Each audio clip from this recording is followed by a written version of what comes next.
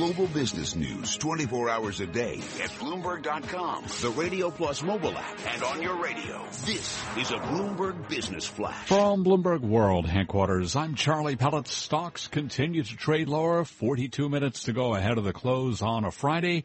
We're brought to you by Sector Spider ETFs. Why buy a single stock when you can invest in the entire sector? Visit Sector SPDRS.com or call 1-866-SECTOR ETF. S&P 500 index heading for its steepest drop in 2 months amid caution over tepid global growth and a series of looming events with the potential to spur renewed market turbulence. Right now, the S&P 500 index is down 24 points, a drop there of 1.1% to 2,091. Now, let's head over to the First Word desk. Let's get the latest update now. And here's Bill Maloney. Good afternoon, Charlie. Main U.S. averages have been under pressure from the start today. Dow is currently down 159 points. S&P's dropped 24, and NASDAQ is lower by 75. The small cap 600 falls 11 points, and the U.S. 10 yield drops to 1.63%. 9 out of 10 S&P sectors are lower, led by losses in energy, financials, and consumer discretionary. Only telecom gained. Dow Transports dropped 135 points. Nasdaq Biotech sinks 74, and the VIX is higher by 18%. Dow leaders to the downside included Caterpillar, Goldman Sachs, and Boeing. Verizon led to the upside. H&R Block gained 13%. That's the most since 2008 after earnings, while Mattress Firm fell 13% after its results.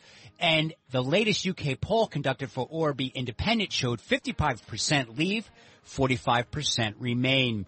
Live from the First Breaking News Desk, I'm Bill Maloney. Charlie? All right, thank you very much, Bill. And to hear live breaking news over your Bloomberg-type squawk, SQUAWK on your terminal. I'm Charlie Pellet. That's a Bloomberg Business Flash. Ah, Mr. Secretary. Mr. Bird. Sir. Did you hear the news about good old General Mercer? No. You know Claremont Street? Yeah. They renamed it after him. The Mercer legacy is secure. Sure. And all he had to do was die. Yeah, that's a lot less work. We ought to give it a try. Now, how you going to get your debt plan through? I guess Hamilton, a record 16 Tony nominations. That's just a snippet from the room where it happens, where some of the stars of this very talented cast are singing one of the, all the songs are so popular, but certainly that is one of the big ones. Now, the Tony Awards are this weekend, and as we get ready for that and wait to see how many actual awards Hamilton wins out of the 16 it has been nominated for, a very interesting story written today by our own Henry Goldman. Alexander Hamilton introduced the idea of federal taxes, Broadway producers enjoying a record season buoyed by his namesake musical are lobbying Congress to limit what they owe. Henry, that's a great way to start your story, and welcome to Taking Stock. Hi, Kathleen. It's a pleasure to be here. So, who doesn't love Hamilton? And, you have any kind of friends or relatives coming from out of town, everybody wants to go to Broadway, which is one reason why, New York State Senator Chuck Schumer is arguing for this tax break. Tell us about it. Well, it took several years of lobbying and cajoling before Broadway last year was able to get a tax provision passed by the Congress and signed by the President that would allow investors in Broadway shows to deduct their investment in the first year. And this was something that TV and movie investors had, but live theater investors didn't have. And the idea was that people who were investing in Broadway shows, they would actually have to pay tax on what was the estimated profit that a producer might include in his offering circular to the investor, but it was basically an optimistic assessment of how much money they might make and how soon they might make it. And on the basis of that optimistic estimate, an investor was taxed even if the show might fail.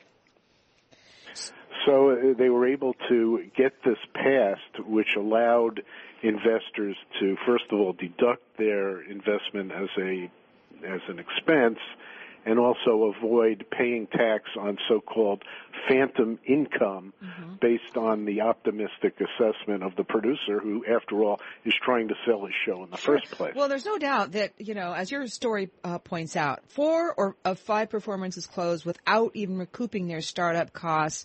It's such a gamble. For a lot of people, you gotta have money you're willing to never see again if you're going to invest in a Broadway play. So why is there opposition in Congress to Well, this? it is a gamble, but life is a gamble. I mean, let's say you are in the biotech business and you go out and you try to sell stock either as a private offering or as a public offering, and that biotech company or any other startup goes belly up. Those investors lose their money. And so there are people in Congress who say that, why should this industry, the showbiz industry, get a tax advantage that people in other industries don't get? But didn't you just say that television, film, other kinds of... Well, that's right. I mean, but, we're talking about glamorous professions that...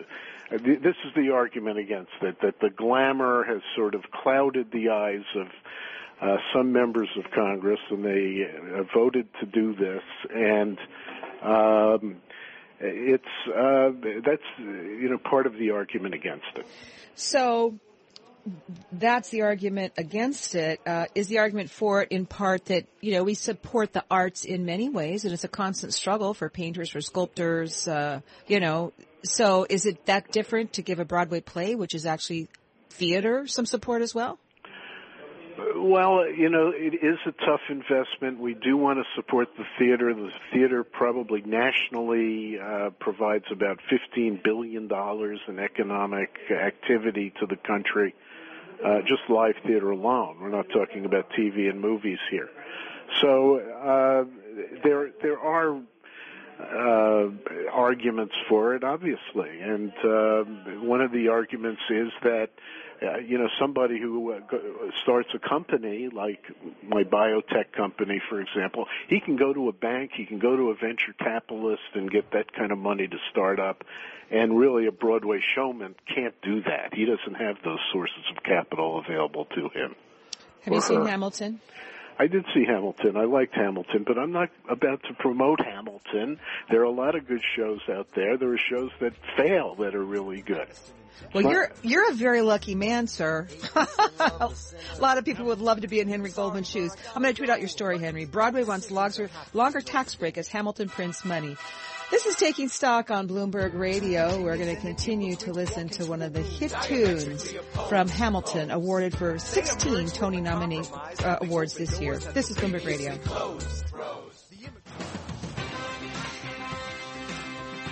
Bloomberg Taking Stock is going to be taking a look at lagoons that you can put in the desert. Crystal lagoons. Yes, coming up on Bloomberg Radio.